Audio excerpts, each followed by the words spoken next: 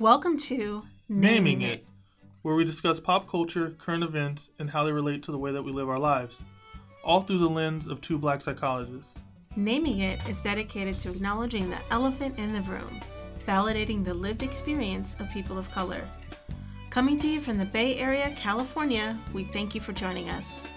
I'm Dr. Bedford Palmer. And I'm Dr. Lamisha Hill.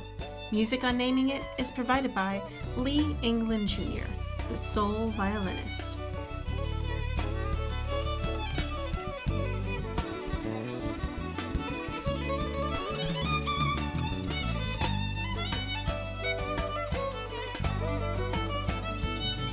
Good morning, evening, afternoon.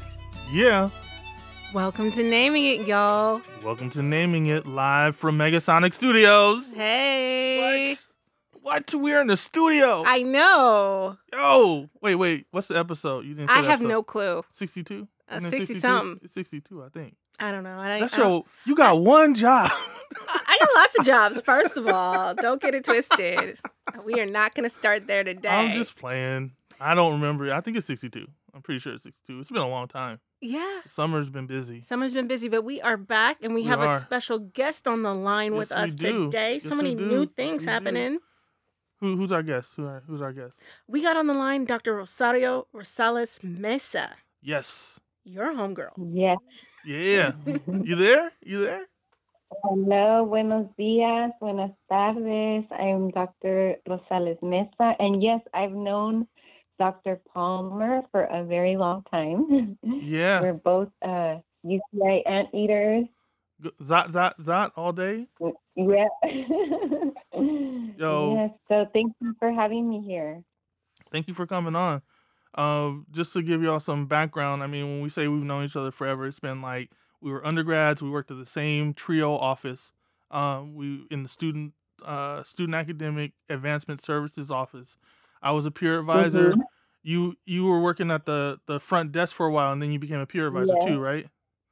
Yeah. Yeah. And then we ended up having like similar mentors or same mentors, mm-hmm. and we didn't kick it like that where we really knew each other's career trajectory and stuff, but somehow we ended up on the same trajectory with the same mentors, going to the same interviews, and it's like, is that Rocio?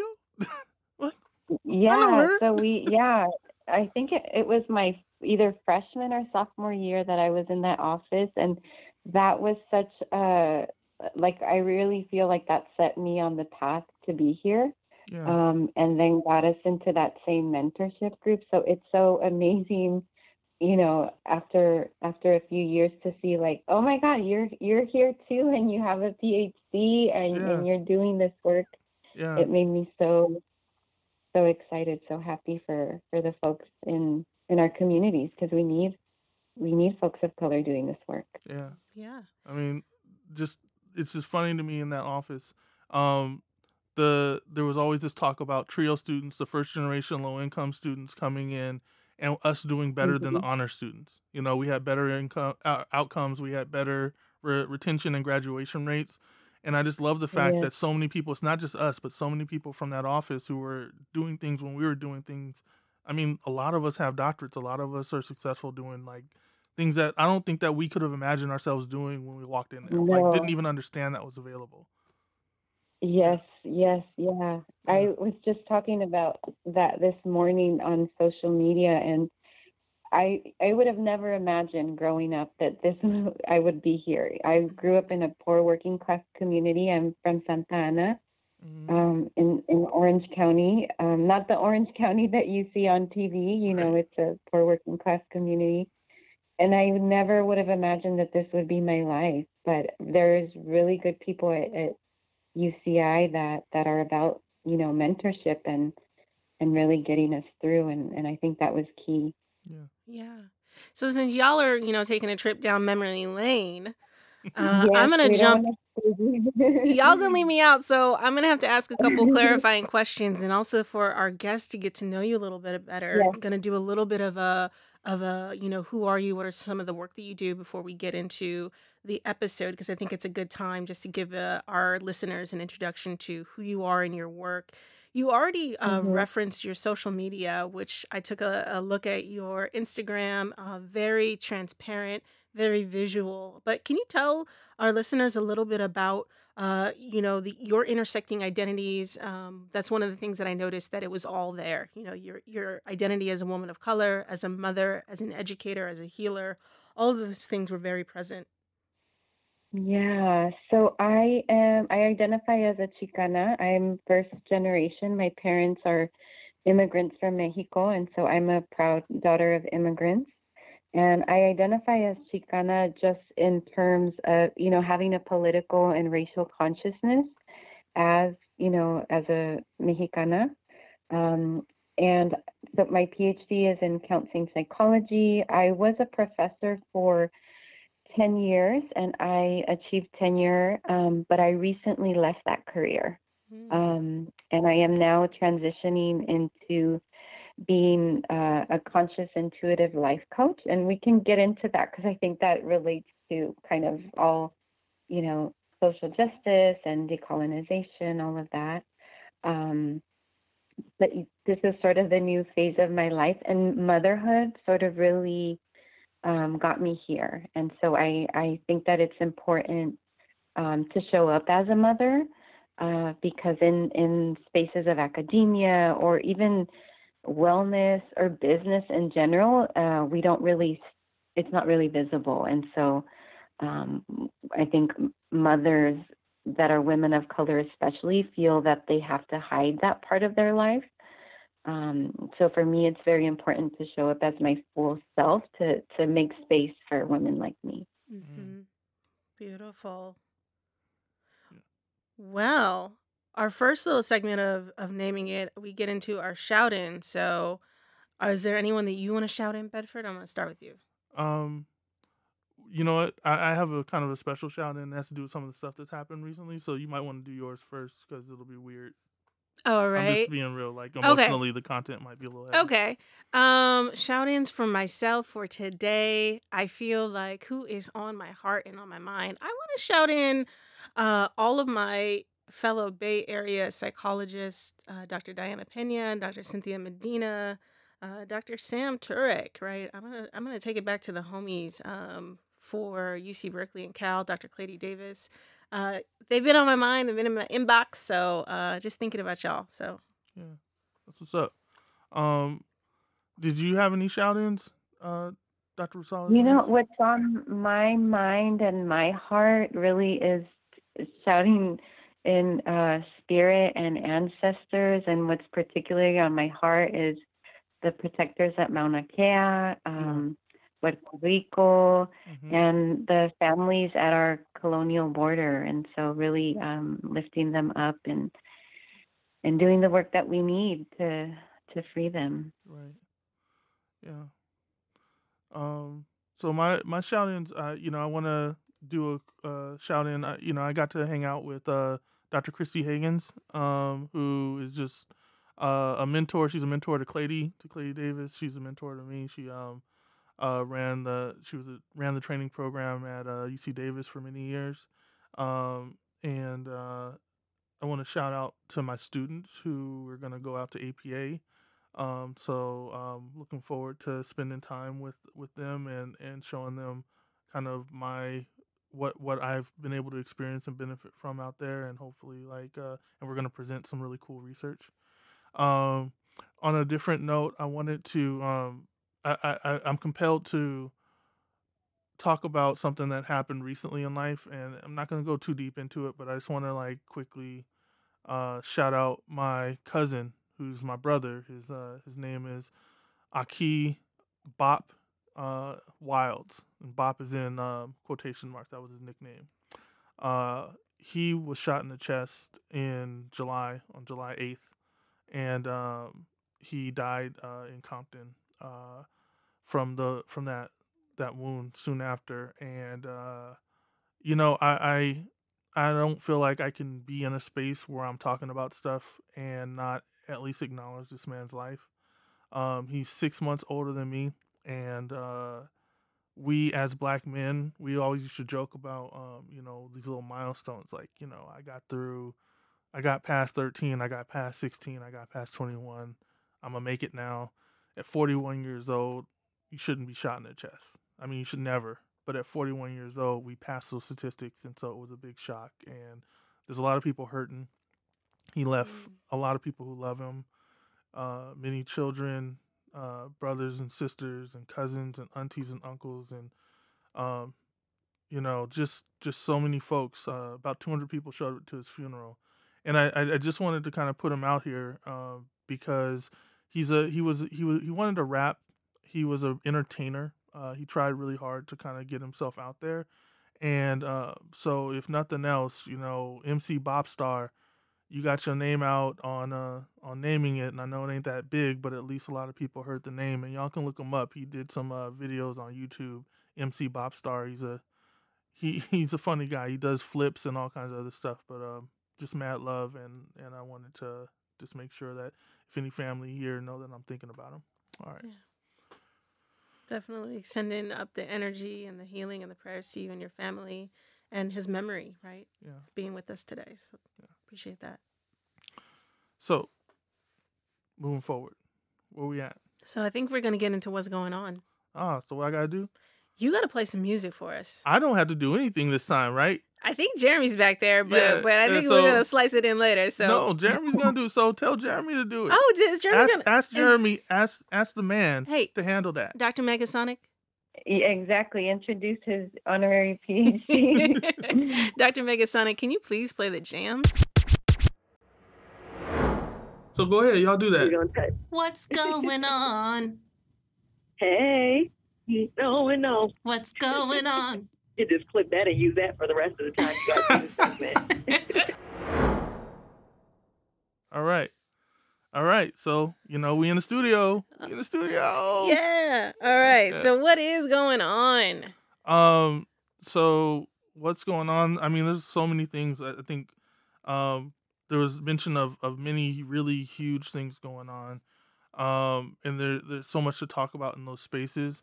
The place I wanted to kind of start off with was talking about there's a presidential candidate. I think her name is Marianne Williamson. A Return to Love. Yeah. So I'm just gonna. So for people who listen, y'all know, if y'all like loyal listeners, Soapbox, all that stuff. It's already out. I'm on a rant already because I've been holding this in for weeks.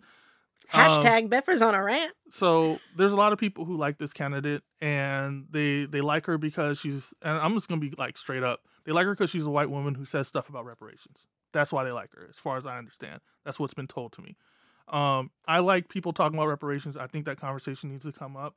But I think that what we have to be very careful of is people who say what we want to hear in order to manipulate us, who don't see us as people, who treat us as if we're something less than by putting us up and putting us forward. I saw her do, and I saw multiple things. I don't want to get too deep into every single comment and statement, but like something I saw that has really bothered me.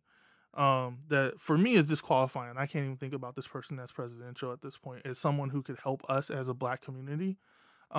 She went into a church and she basically told the parishioners, she got the Black people in the church and she took them and used them as objects and asked the white people to ask for forgiveness for slavery and for oppression to these individual Black people in this church. Some people really appreciated that and they thought that was a good thing. For me, it was one of the most hollow, grandstanding things I've ever seen. It made me sick to watch. Because the reality is, it's one thing if we're just doing some community stuff and we're going to try to do some healing within our community. I get the idea that you can do things on a local level. But when you're running for president of the United States and you videotape yourself getting a group of white folks in this one little space to ask for forgiveness to Black folks that they don't even really have any kind of, there's no defined relationship that we know about. There's no officialness to it. She's acting as if this individual forgiveness affects systemic problems. Mm-hmm. So that tells me right there she doesn't know what reparations are. You know what I'm saying? She doesn't know what the point of that is. Right. And to use these Black people as props, it was one of the most paternalistic, just nasty things I've seen. And what's bothered me more is people misunderstanding what happened, like people thinking that this is a good thing when it's just not. Right, right. And I personally, I'm just gonna disclaimer, I haven't seen it, but when you share this with me and in your hearing you talk about it right now, it's reminding me a lot of the trending topic of white fragility and watching white folks struggle trying to navigate what does that mean and how do they um take more ownership and accountability Hmm. for whiteness and how they perpetuate systemic oppression Hmm. through white supremacy, through characteristics of whiteness and how they show up. And it's always a an acknowledgement that we are all socialized into systems of oppression, and how oftentimes we are taught to succeed is Hmm. by demonstrating these characteristics. So they can show up in any number of ways. But I've really seen, particularly for white folks, and in this topic of white fragility, this sort of claiming one's identity as a racist in a Hmm. way that just doesn't come through in a really natural way. It doesn't Hmm. come through authentically. Hmm. And I just want to also acknowledge, and I tell people this, like, essentially in a lot of work around diversity, equity, inclusion, even if we take it back to our training programs and psychology, how people learn about people of color and diversity is through exploiting POC oppression and trauma, and we put it in the center of a stage and we look at it, and you have people of color be vulnerable and share about their lived experiences, and white people sit on the sidelines and quietly and say thank you for sharing that with me, and never get to practice, never get to do their own work. So there's a lot, I think, of restructuring that process. But I'm sort of in a little bit of a left space, but I do want to acknowledge that, like, what you're saying is essentially there is an opportunity and a process for exploring healing and identity. Doing it on center stage and utilizing it for a presidential moment is not appropriate. Right. So yeah, I think that it's funny because I was just in a workshop and I was talking to someone about white fragility. Like they asked the question about that, and one of the things that I tend to push for is like, okay, there's these markers that people put out there, right? Like there's these things that help us understand concepts, but like in order to break it down, we have to like look at behaviors and like what are the behaviors that are happening in these spaces. And I think that one of the things that is dangerous about like the way that any kind of person with privilege like can relate to people who are from marginalized spaces is that if they're not careful in their behavior and what they're doing, they will default towards oppressive. You know what I'm saying? Like it's just the way that it's like oppressive is downhill. That's where gravity is, and people kind of move towards that.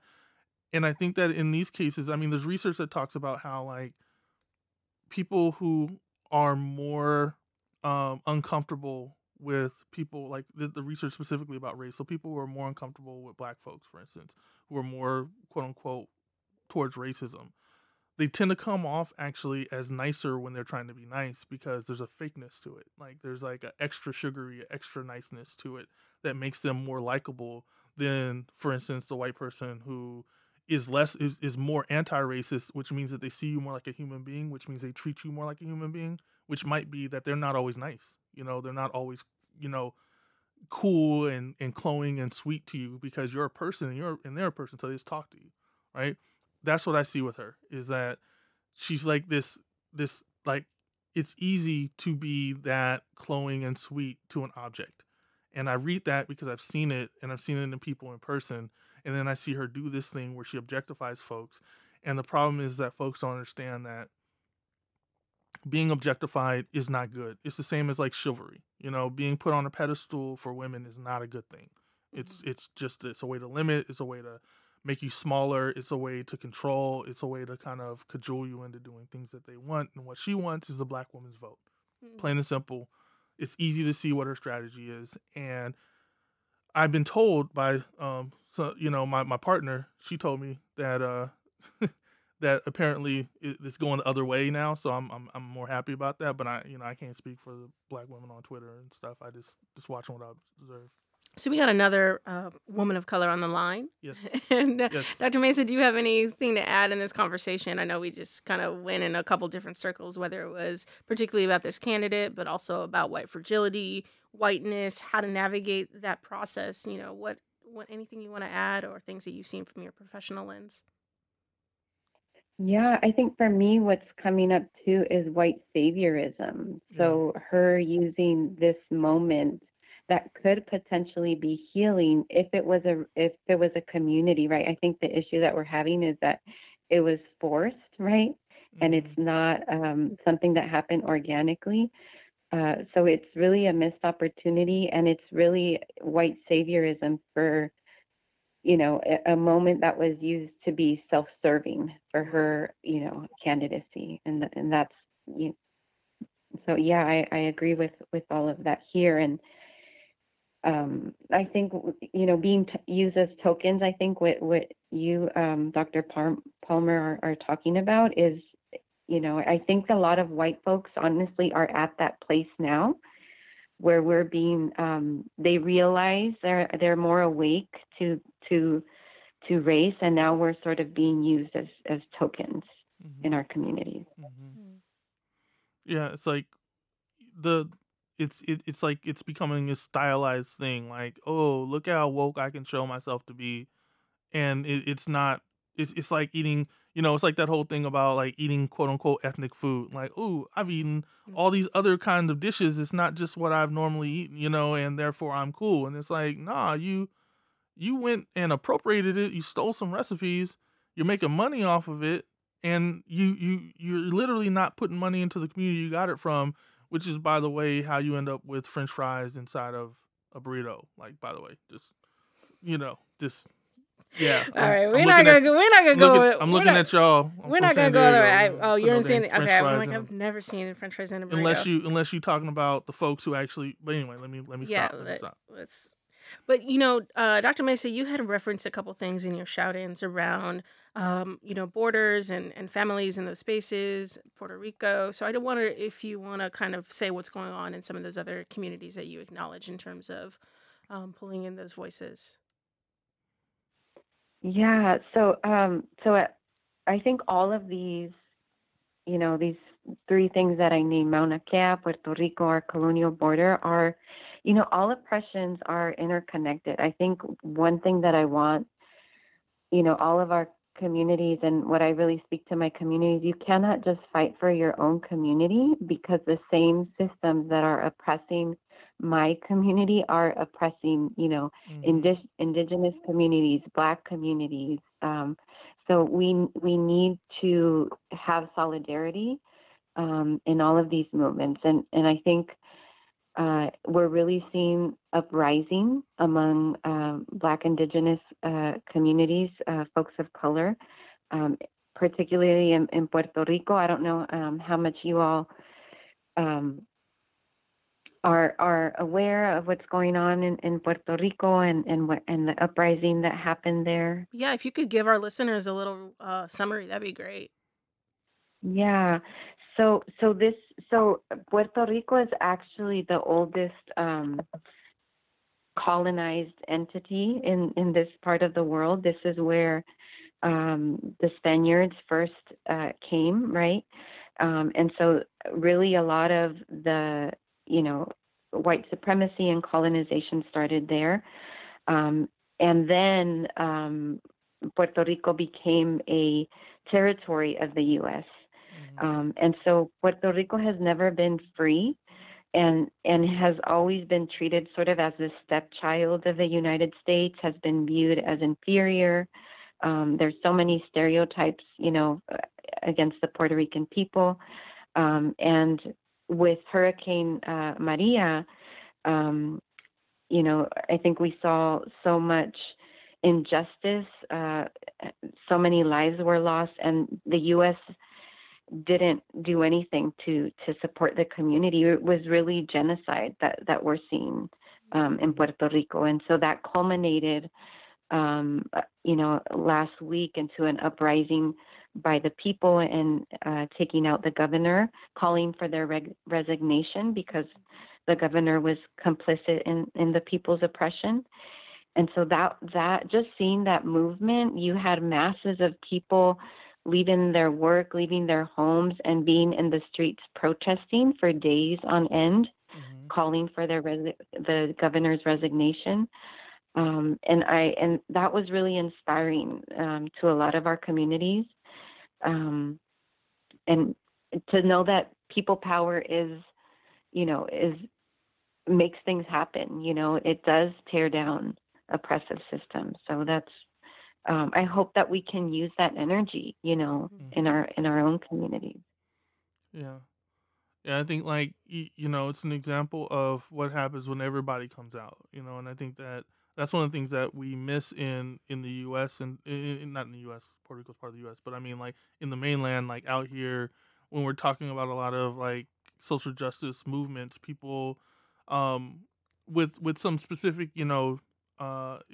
exceptions. Like I think that with the Black Lives Matter movement and some other movements, there's been some really big, huge protests, but a sustained protest that's multi-city, multi-regional, that keeps going until you get what you need is not something that we've been able to really do in a long time. But it does work. It does pull people out of power because in the end, people, we run it. It's like they pretend as though we don't run it, and on a regular basis, like regular folks, uprise and then show folks, this place doesn't work without us working. It doesn't work without us doing commerce. It doesn't work without us like going and making this all run.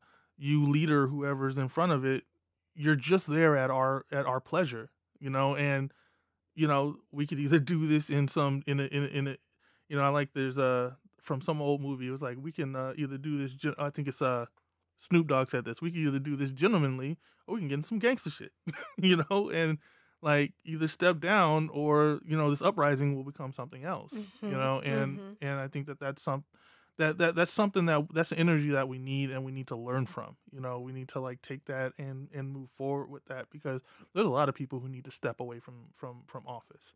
Yeah, and I think even that movement, I think is so. I see a lot of our youth being empowered by that, which I think just even from a colonial perspective, knowing that your power has been taken away by you, not even realizing that you have it. And so I think we're seeing a lot of awakening and our collective consciousness is increasing. We have that consciousness through the education that we receive, but I think we're now seeing more of our communities really wake up to their power. Yeah. Absolutely. So I think that's an excellent time to transition into some real talk. Real talk.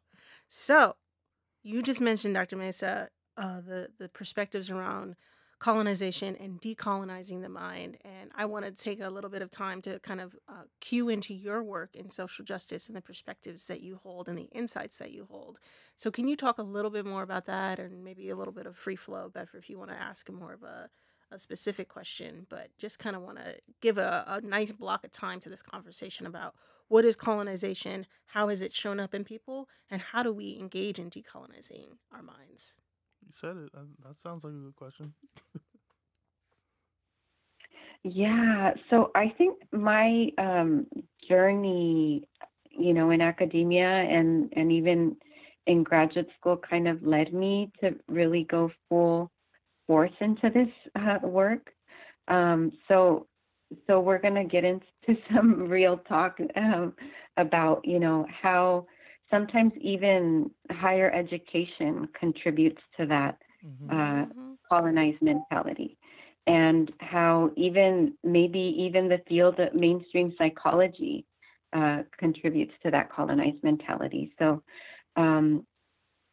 just to backtrack for folks that are, not aware, colonization, colonialism is the process where, white folks took our power away from Black, Indigenous peoples, took our land, right? Took our knowledge, took our medicine. They attempted to, right? And so they took away our lands, took away our healing, our spirituality. They killed our teachers. They killed, burned our books.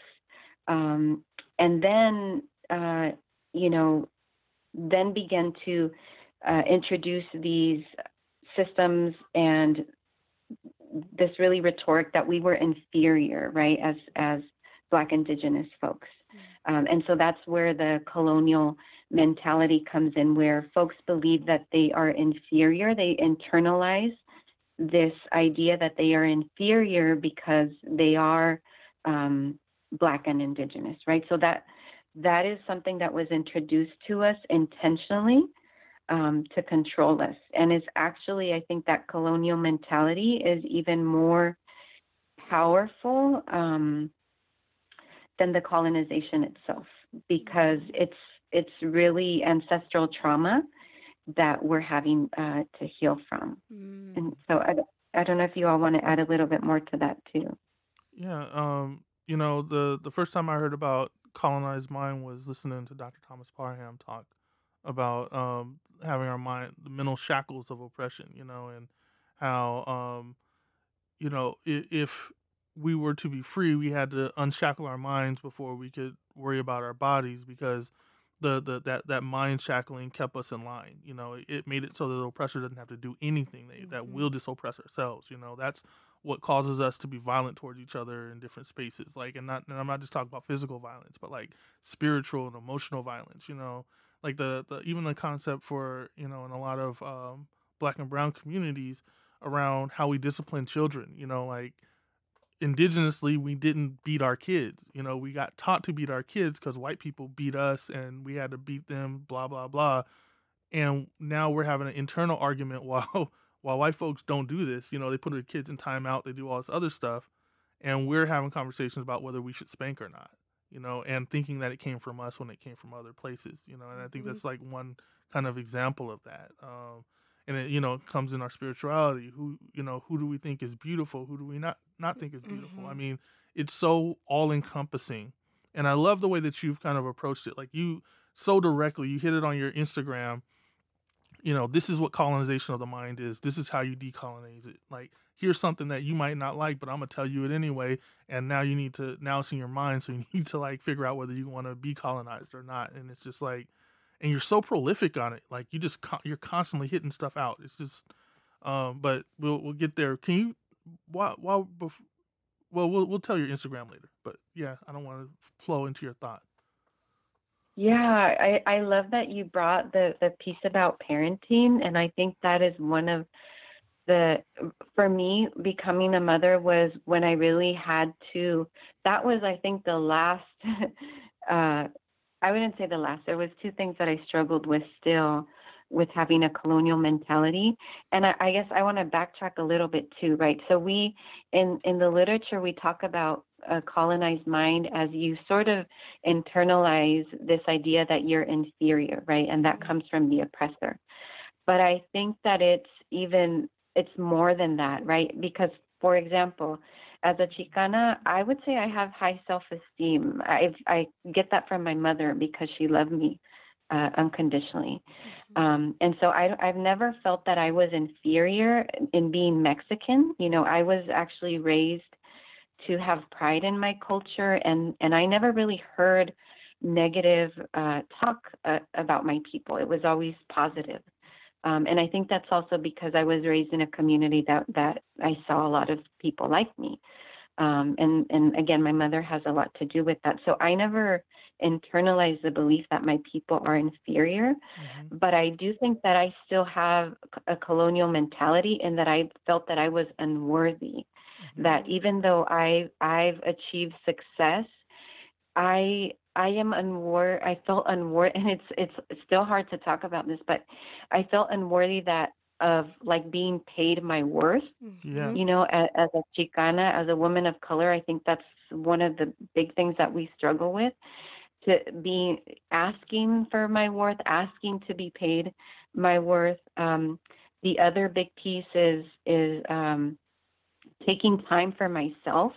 You know, I feel, and that's a colonial mentality too.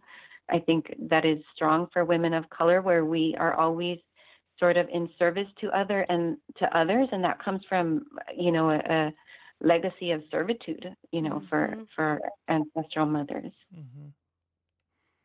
Speak on that, a legacy of servitude. I just want to say it again, because when people struggle, and then I think there's also this part of like, as these things, you know, they always stay in the experience.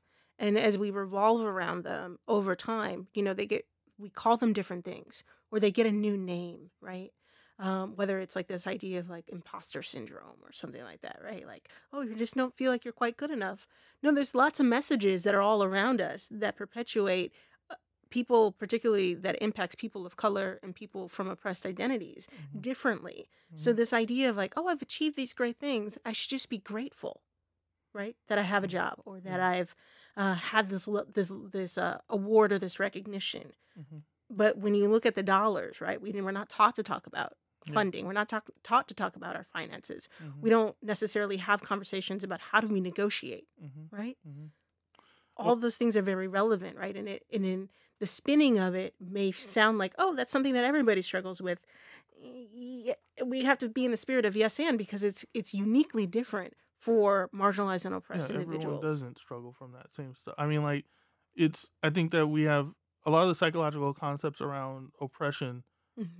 They really come down to people, indigenous folks, people of color, women. Like we all have to do an extra layer of processing to live life, so and in doing that we wear ourselves down. So like when you think about something like stereotype threat, it's like, so in order for me to succeed in school, I have to both do well at the didactics and learn the stuff that I'm supposed to learn, but I also have to go through this thing about psyching myself up to believe that I can do well in school because the teacher is telling me I'm not able to, and society's telling me I'm not able to. If I'm going out to buy something, I have to worry about whether I'm going to get cheated. When I have to go to negotiate, I got to wonder if someone's going to underpay me. Like there's a reason why, like, there's this whole thing about, and I say this to a lot of folks, it's like if you're going to price yourself out, so like when I'm doing my consulting work, or if I'm doing like therapy or whatever, anything that I have a fee for, or even just trying to get a job, I have to think about what would the average white guy get paid in this situation. And I'm saying that specifically, average white man, not woman, average white man, because if I don't figure out what that price point is, I'm almost assured to be below it, and I might still not be able to get up to there. But the fact that you have to think about that, the fact that you have to be aware of it and content with it, it puts you into a space where, you're not able to put your whole mind towards stuff. And I think that is in part kind of the epitome of what it is to be like dealing with colonization. It's like they've literally weighed you down without having to touch you. Absolutely. Right. And it's this piece about like always feeling like you have to ask for permission. Yeah. Like, where did we learn that? We learned that from the colonizer, like permission to do the thing that I'm really called to do, permission to show up as my full self, permission to ask for my worth. I think in my work, so many women of color struggle with just, claiming their wellness, claiming, stepping into their liberation, into their power. And we shrink ourselves, we make ourselves small, because we don't feel that we're worthy, right? We almost have to, I feel like that's a big part of my work, is they need permission to step into who they are and what it is they want. And that's learned behavior, right? That's a colonial mentality. And they don't believe they're inferior, and so I think that there's that like added piece that we need to add to the literature about colonial mentality. It's not that they believe that they're inferior as a woman of color, it's that they doubt their worth. I ask these questions on Instagram. I talk a lot about self-care and worth, and one of the more recent talks we had is the reason you struggle with self-care is because colonialism taught you to tolerate abuse. Say that again, please. Yeah, so the reason you struggle with self-care is because colonialism taught you to tolerate abuse. That right there. That is so powerful. Yeah. And it shows up in so many places in our systems, and healthcare is a big part of it. Yeah. What does pain look like for people in different ways? And when do they announce that they are in pain or not? Right. And even when they do, is that taken seriously? Right. By our systems, exactly. by people around us? Yeah. I mean, like you can go back. I mean, I could think about times in school, for instance, when you're a kid, you're like fourth grade or third grade or something. You gotta go to the bathroom, and a teacher tells you, "No, you don't," you know, or like something's hurting. No, it doesn't. And and I didn't see. I mean, I think you don't see it in that moment that you're being treated differently, but when you you look at it now and what's reasonable and what's not reasonable, I think a lot of people who come from like I said, an indigenous or person of color background or whatever, like there's experiences that we had early in life that are part of that teaching process. You know, Mm-hmm. like that systemically you're being placed into a space where you're not able to learn to kind of to just advocate for yourself. I mean, for me, I've had trouble with dental stuff my entire life, and I didn't until maybe a few years ago realize that it's because I was abused by a dentist. Like I had a dentist who literally would not numb my mouth, Mm. and this as a little kid, like I'm like 4 or 5, and I would sit there and be crying and screaming and hurting and stuff, and the guy would literally yell at me to shut up, and that it didn't hurt. I'm Mm. telling him it hurts, and he's telling me it doesn't hurt. And from then, I had like basically I neglected dental stuff. So like I've come into this awakening of helping my dental health and stuff in the last like 5 years. But like it's like little. I bet you people can think about little, like not little, but things like that happen that you don't even think about as an adult. But they told you your pain doesn't matter. You know. Mm-hmm. Absolutely. Absolutely. So I want to transition just a little bit. Wait, actually, before I do, I have one more question for you, Dr. Mesa. Is that, excuse me, and is it Dr. Rosales Mesa? Do you like both of them? Is that the preference? Yeah, either one. So I have two last names because that's traditional in Yeah, Latinx yeah. culture. And I So, want to but I honor that. accept anyone. Yeah, I answer to Dr. Rosales, Dr. Mesa, Doctora, whatever you feel called. I do it all. All right.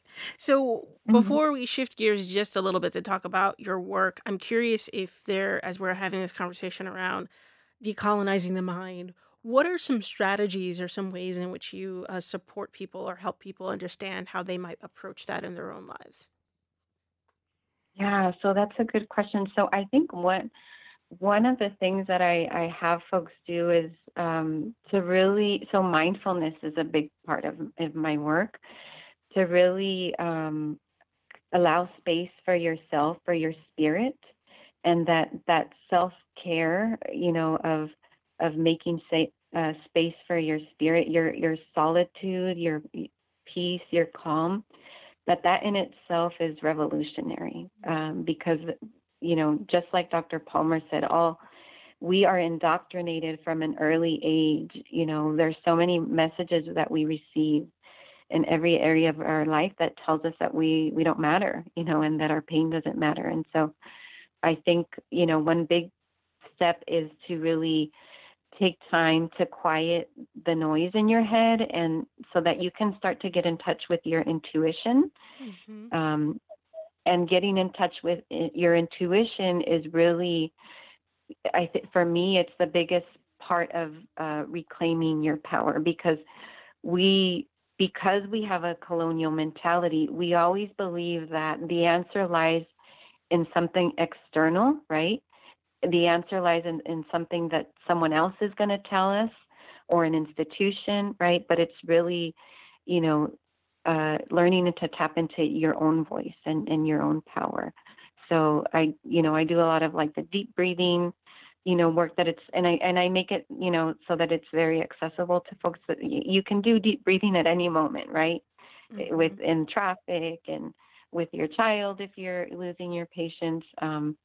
So mindfulness is a big part of that, for the folks that I work with. Mm, Wonderful. yeah. So you recently switched gears a little bit in your profession and in your disciplines.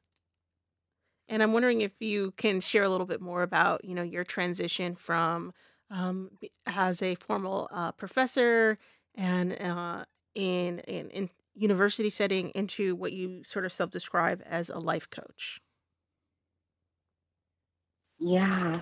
So I So the reason why I chose to be a professor and it's because I didn't listen to my intuition. I'm an empath, and I identify as an intuitive empath, which means now that I just trust my intuition, my voice, and that and this is really, I think, white supremacy has taught us these things as being sort of new age, but these are indigenous practices, right? To be in touch with your spirit, to be in touch with, source, God, the universe, whatever it is that you call it, your ancestors. These are all indigenous practices. This is indigenous healing, right? So for me, I didn't trust that. And so that's why I moved into being a professor, because I felt like it was something that I can control. It gave me more boundaries with the people that I worked with. Because in being a therapist, I didn't know how to set boundaries. I would think about my clients when I would go home, and it would weigh me down. I didn't know how to, separate that, and honor my own spirit and what I needed. And so I was in academia for 10 years. But then it became sort of this spiritual prison for me. And so I worked at a HSI, which means a Hispanic Serving Institution, but a Hispanic Serving Institution can still be an institution of white supremacy, because the people in power, administration, the president, the deans, the chairs are all white folks. And academia is a very white conservative place. It is. I don't think we talk about it as much. It can feel, you really have to work hard to show up as your full self as a person of color, and not only because there are so few of you there, but because even the way you speak, the way that you dress, where, for me, I grew up in a poor working class community. Just, the way that we are, how we walk, how we talk, it's not what is viewed as quote unquote professional in these spaces. Right. And so you really, really have to work hard to show up as, what is deemed as professorial, So I don't know if you all want to speak to that too, in being in academic spaces. I can absolutely relate to that, but I'm gonna defer to Bedford for a second. Because you are Because I'm a professor. You're a professor, Okay. yeah. Well, I mean, I feel it's interesting because I resonate in certain ways. And then like in other ways, like I get something out of being a professor, but I think that kind of goes to that whole idea of listening to your intuition. Because for me, the professor side was the switch, right? So from academia, so I was also working as a full-time therapist, and I think that for me, the reason that the switch happened wasn't necessarily, I don't know, it wasn't about boundaries. It was actually about like less boundaries. For me, it was like more like I get to express my ideas in the way I want to express them, and I get to help people in a different way. And I think it has to do with like who you are, who your internal space is. Like I think that if I was in, if I was back with my ancestors, my job is the griot. Like I think that that's a big part of who I am. Is like I tell stories, and telling stories is what makes me happy. It's one of the reasons like I feel comfortable doing what we're doing right now and naming it. It's one of the reasons like I like doing the social media stuff. It's just that the storytelling part of me, it has to come out, and it'll come out when it ain't supposed to come out. Like students and like clients are like, man, okay, that's a cool analogy, but you didn't have to spend 5 minutes on it, yo. It's just like, nah, but there was something for it, So I think like that, I guess that's where I would say like, I identify well with being with that space, but I also identify with the idea that it's controlled by folks who aren't necessarily, um, affirming or, um, about our communities. The farther you go up in any administration, you're going to end up seeing like more whiteness and more maleness. And it's just, so even no matter how like woke or whatever you want to say your program is, you still have to get past these like funding lines, and you have to like get past these Mm-hmm. like folks who are going to regulate what you're doing. Mm-hmm. And I mean, that can definitely feel stifling, and can become horrible depending on who's there, and how you're in that space. So I think I totally feel that, and I also right now feel good in my space there. Yeah. You know. I'm thinking about, the word that you used, Dr. Rosales Mesa, the professionalism. And it shows up in so many different ways for our students, our mentees, but also, in our places of work. And I'm thinking back to my time in graduate school and how I had this really deep learning curve around how to actually regulate the things and the ways that I say them and what comes out of my mouth in such a way, not only to make really part of it was just making other people feel comfortable. So, how do I frame my ideas and say what I need to say in such a manner that it is received by other people and, engaging in this bit of a dance, right? And I think that you could call it, code switching, you could call it, sort of how do you navigate those pieces of stereotype thread. But that's really the first thing that I learned of like, it's important for me to acknowledge the things that other people have said, particularly when they are sensitive white folks. And then I can say the things that I need to say and package it and wrap it in such a form that they receive it. And I've also noticed that really, we talked about this idea of characteristics of whiteness, and I think there's complexities of the things that we naturally adopt who we are as individuals, the things that have been taught to us, whether it's by our parents or our communities around us, and how we either prefer to show up in the world or our flexibility in showing up in the world, Hmm. both in the ways that we present ourselves physically, verbally, from our energy, etc. And I'm very attentive to the ways in which I can sort of as a chameleon, right, kind of shape myself in such a way where I know I'm going to get more either acknowledgement or I'm going to have an easier time, right? Hmm. So if that means that I have to, present an idea and write a certain type of memo and write it a certain way, that's also demonstrating that situating myself in the system of whiteness, right? Because I can't just show up with an idea. I have to formalize it and write it and structure it in such a way that someone's going to look at it and be like, "Oh, yeah, that makes sense," right? If I just said it out loud, it's going to fall short, right? So there's these ways in which we navigate these systems, and the more that we learn some of these unwritten rules and structures, like it's a brain boggle, right? And it's like, do I want to participate in this stuff or do I choose not to, right? Yeah, and really that process for me became so draining. Mm-hmm. You know, it's psychologically and spiritually draining to have to do that, to have to jump through those hoops. And I love Dr. Palmer that you said, that you're in your zone of genius and being a professor, and I think that I want to bring to light too that for women of color, that being a professor is even more of a challenge because we have the added layer of sexism, that we are not viewed as, in society as holders of knowledge, as someone that can teach you something. We're viewed as someone that can serve you something. Like we can be your maid, but we can't be your professor. And so Mm. for me, that was really, I got that in so many ways, as a colleague, as the, teaching a class.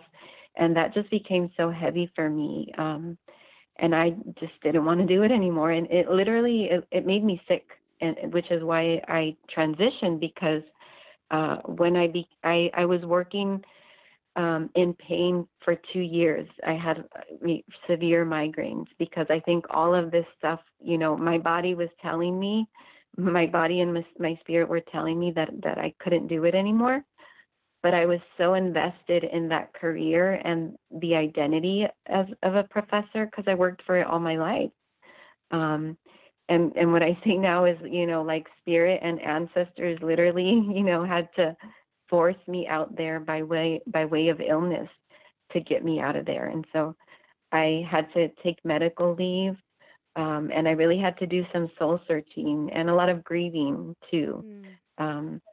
Um, but through all of that, I really had to kind of trust my own voice and my intuition that what am I being called to do? And for me, it was, doing this intuitive life coaching work and not being constrained by any system, whether that's, a system of what they deem as therapy or, what they deem as, knowledge. For me, it was sort of getting out of those systems was finally liberating me and how I want to work now to liberate other folks. Yeah, I think that's something that I definitely want to acknowledge in terms of the difference in having multiple layers of marginalized identity when walking into those spaces. I think for me it was, as a black man, I felt a lot of that too in terms of like not being smart enough. I got a lot of feedback that I shouldn't even be a professor, and that I was, uppity, and that I thought I was too smart, and and I could see how, you know, especially if it wasn't for like, I got some energy out of this because of my like wanting it, like in terms of not like wanting it, but like the whole, like you said about being an empath. Like I really feel like spiritually it's called, and so that was one of the ways that I was able to kind of deal with the same kind, like similar kinds of like really really negative stuff. And it's only like recently that I feel like after, I mean, there's so much extra work, like learning how to manage your reputation, learning how to like get students to not like basically down you it behind closed doors and get the other faculty not to triangulate that stuff. Mm-hmm. um that, yeah, it's like if it's not something that you feel like you need to do, then it's just gonna crush you, so I mean, I think that it's brave after spending that amount of time. I mean, they work it out so that if you get tenure, you're so invested that it's terrifying to try to leave that, and for you to like step out and do you in this way. I honestly think it's beautiful. Thank you. It was scary and it was Yeah. hard.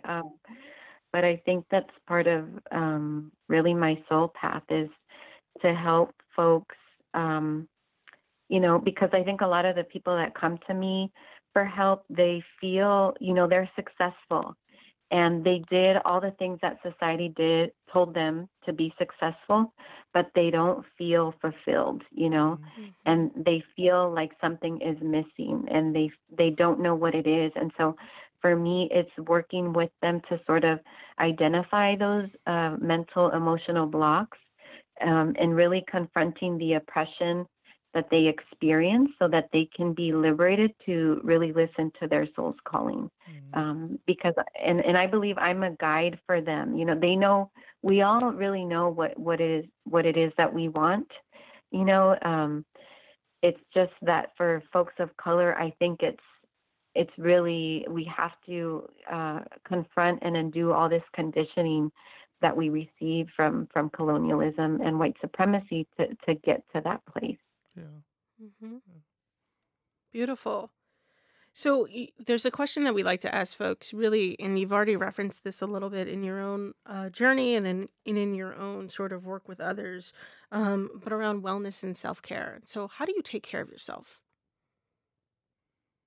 So I learned the hard way. I didn't do self-care, and I think a lot of women of color have this experience where you take care of everyone else but you. And that was me. I'm the oldest daughter of 3. I was raised by a single mom, and so I was in some ways a second mother. And I also had to learn to be strong for my mother. It's not something that she told me. I just felt that, Mm-hmm. that responsibility. And I think for a lot of us too that are psychologists, that our family looks to us for for support, for leadership, for answers, And so for me, I really slipped into that role. I think also being an empath, I didn't do what I needed to do to take care of myself, and so I had to really get sick. And when I say get sick, like I literally, I was in daily pain, and then I was bedridden. I couldn't get out of the bed. I couldn't get outside in the sun because it was too painful. I was in a really dark place, and for me, I had to experience that to finally heal and know that I am worthy, of my time. I am worthy of my own care. I am worthy of my own love, And I think for me, and this is something that came to mind earlier, is that for a lot of us that grew up in poor working class communities that have achieved some sort of success, have accessed higher education. And for us, having a doctorate, there's so very few of us, that there comes some survivor's guilt with that, and for me, it was such a heavy burden that, I've been given all of this, and I need to give it all back, and I am one of the few. And so I have a responsibility to take care of my community, to take care of my family. And while I believe that's absolutely true, that we have a duty to our community, I also believe that we need to leave some for ourselves, because a lot of us, struggle with burnout, or that guilt, of not, and I think, I don't know if this is something that women of color struggle with, but a feeling like it's selfish to take care of me, when my mother wasn't allowed to take time for herself, when, my abuelita, she never did that either. She didn't have an opportunity. My ancestors, so how dare I take some time for myself when they sacrificed so much for me? Hmm. Right. And how do you shift that narrative? Like, for someone else that is feeling and that's a common train of thought, not only especially when it's been the experience in our direct lineage. What's the reframe that you put on that? Yeah, so it's knowing that your self that your self-care is community care, right? That self-care and community care go hand in hand, and that, and I think why self-care doesn't resonate with our people, with our communities, is because it's been repackaged in this white supremacist, individualist, capitalist way, and so Mm. we don't connect to it. Mhm. But if we can reframe and think about that my wellness, first of all, my wellness is revolutionary. My wellness is how I take back my power. For me, that was huge, that these systems are going to do everything they can to destroy my spirit. And I'm going to take back my power by taking back my health, by showing up as my full self, by resting. I don't always have to be doing something. And for me, that really, it's this jolt that I have to really claim, my self-care. And then it's knowing that I'm a better mother, I'm a better daughter. I can give more to my community when my spirit, when my body is rested and well. So it's really about reframing it as the, in the collective, and that we can take care of each other. Today is my turn and tomorrow is yours. It doesn't just have to be me. But I think that, that colonialism, self-care as this individualistic, colonialistic, capitalistic concept is what doesn't allow us to rest and to do self-care, and that they've also sort of made us sort of accept it from this scarcity mentality. We believe that if, for example, if I take care of me, it means that there's not enough for you. but it's not, it doesn't have to be that way. It actually is that if I take care of me, there's going to be more for you. I can do more for you. I can show you more love. I can have more patience for you. So I think that reframe for our communities is really important. Yeah, wonderful. Thank you.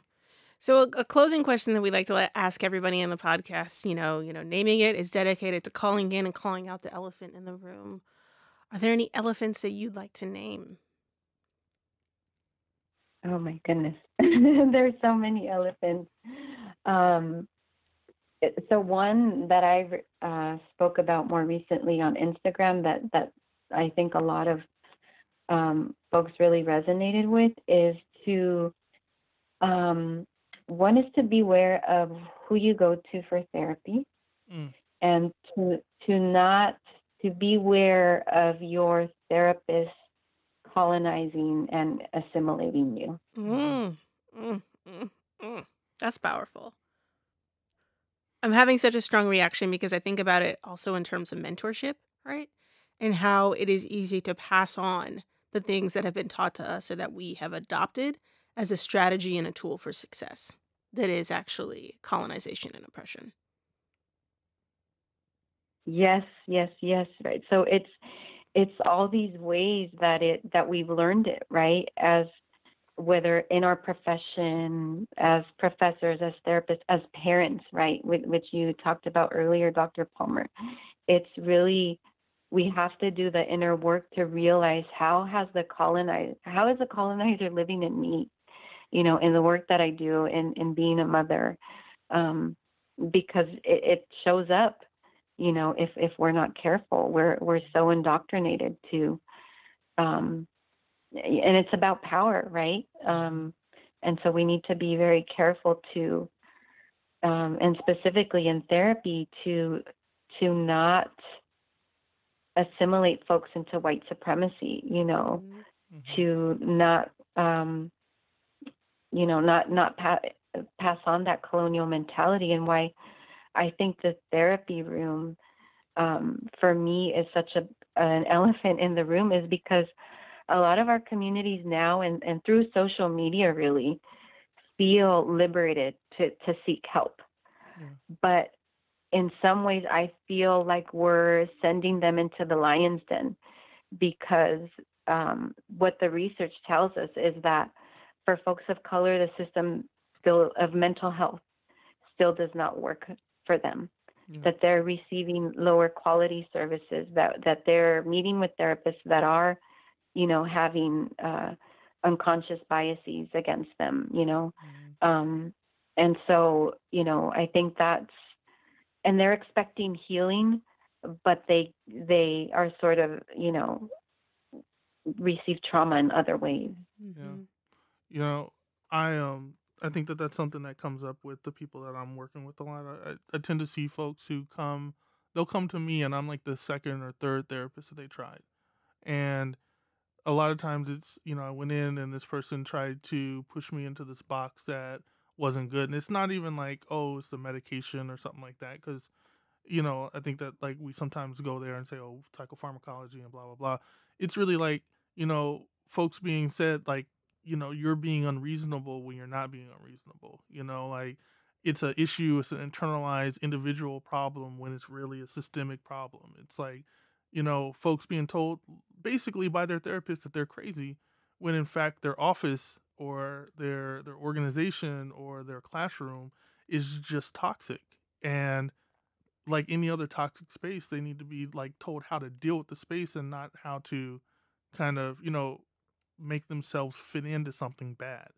And so it's really, yeah, I resonate with that a lot too. And I think that it's a big problem.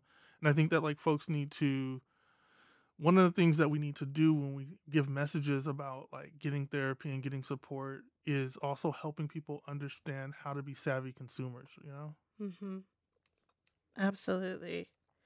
Yeah, and I think, for me, that's why I chose to go into the wellness, sort of the wellness field, but it's really, holistic health, I say. It's mind, body, spirit, family, community, ancestors, right? It's a just indigenous perspective of health.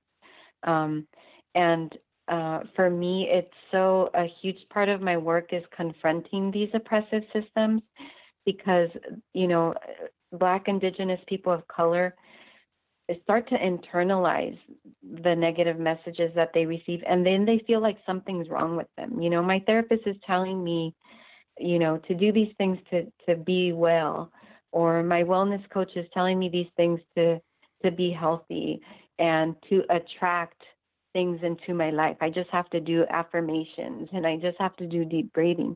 But they don't address these systems that are making us unwell, right? And it's these systems that are not allowing us to, to really show up as our full selves, to advance, right? Why do so many of us have obstacles? It's not a coincidence. It's white supremacy, Right.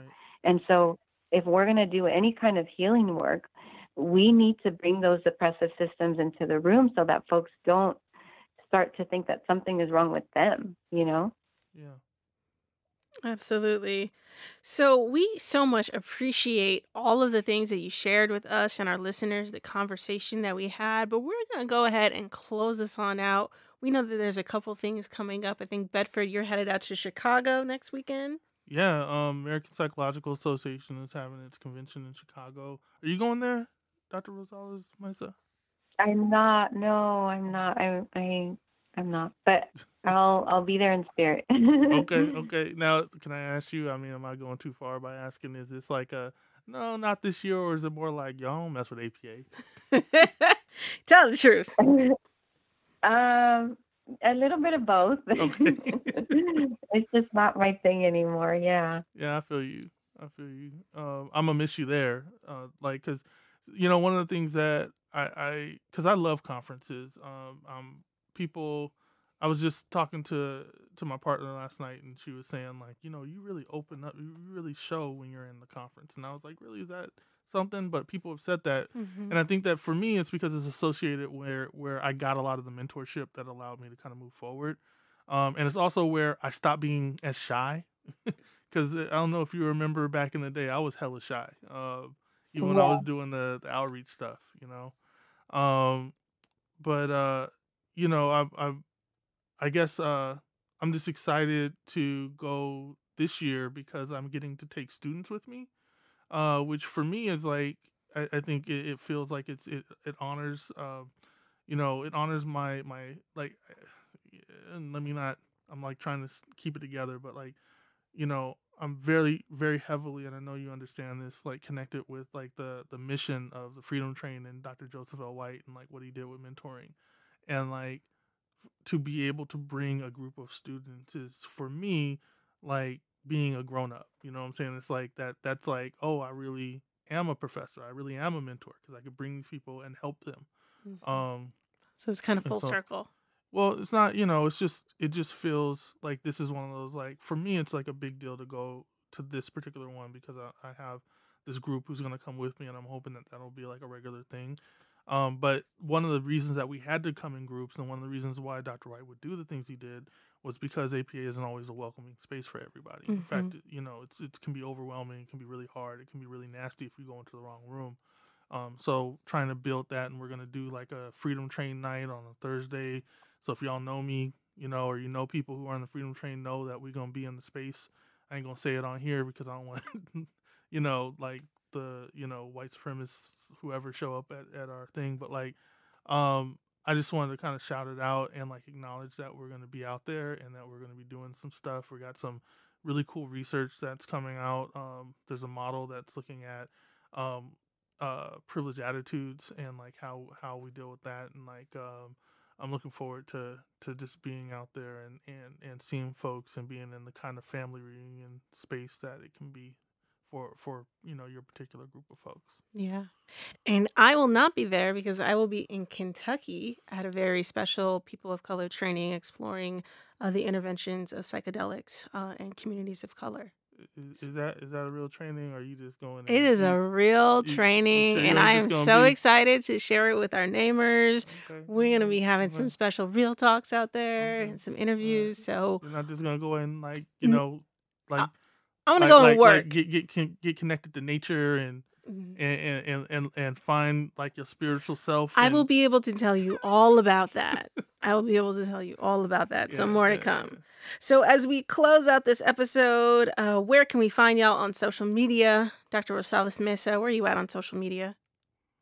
Yeah, so I am on Instagram at Dr. Rosales Mesa. So you can find me there. So Rosales Mesa is ROSALES MEZA. And I will be on Facebook soon, but not yet because I'm Facebook illiterate, but I'm learning. Okay. Awesome. And you can find, where can we find you at? You can find me on Instagram and Facebook at Lamisha Hill. Okay. And I'm at DRBF Palmer on everything. Twitter, everything. You can also check out namingitpodcast.com. We want to encourage our namers to go ahead, go to our website, scroll the way down to the bottom, and join our newsletter. That's how you'll catch our Naming It news, where you get all of our receipts, our references, our sort of our lit review of everything that we talked about in the podcast. We'll curate a special newsletter that goes along with it. If we said something or referenced something, you want to look that up, we'll be able to give that to you. Awesome. All right. So we want to give a big special thank you today for our honorary doctorate, Dr. Megasonic in the building. Our, what are we going to call it? Sound technician, producer. Yeah. I mean, like, well, so let's be real. Megasonic Sound. Thank you for saying it right. Like we dubbed the doctorate, but that's not the brand. So that's, we'll have to see whether you like that or not. But, we're in the studio. I think that this is a place we're going to try to like build a relationship here and be in this space, because I got to be honest, like this is, I mean, it's better than being in an office, and having a professional who can handle a lot of the production piece. I think hopefully this is going to be a better quality product. And for me, that's self-care. That, I mean, honestly, like it's kind of like, it's like what you were saying in terms of like feeling bad about taking care of yourself. I've been like honestly feeling really conflicted about the time and energy and like the space I have to put into like producing Naming It. And it took a while for me to be able to like try to let go of it, because I felt like, why would we spend money on something when I could just do it myself? Why would I ask someone else to take this time? Why would we like do that investment? But it really is self-care, because after this, I mean, the weekend is still the weekend, and I can spend time with my partner instead of trying to figure out how to do something I wasn't trained to do. Awesome. Yeah. So this week's Naming It is recorded at Megasonic Studio in Oakland, California. Oakland. And as always, want to give a special acknowledgement to music on Naming It provided by Lee England Jr. Yes, and thank you to our special guest. Thank you for giving us your time and your energy and bringing it and sharing it with the namers. It's so wonderful to have you on and to reconnect. The process of reconnecting over Instagram and over the years, it's just a wonderful pleasure to be getting to know you and being connected in this way. And thank you to you all for having me. And I listen to your podcast, and again, I just want to say thank you for making space for us and the issues that are important to us. So keep doing what you all are doing. It's important work, and I've so enjoyed being here with you all, and keep showing up as you are. Thank you. Wonderful. So all of our listeners, y'all keep naming it. Peace.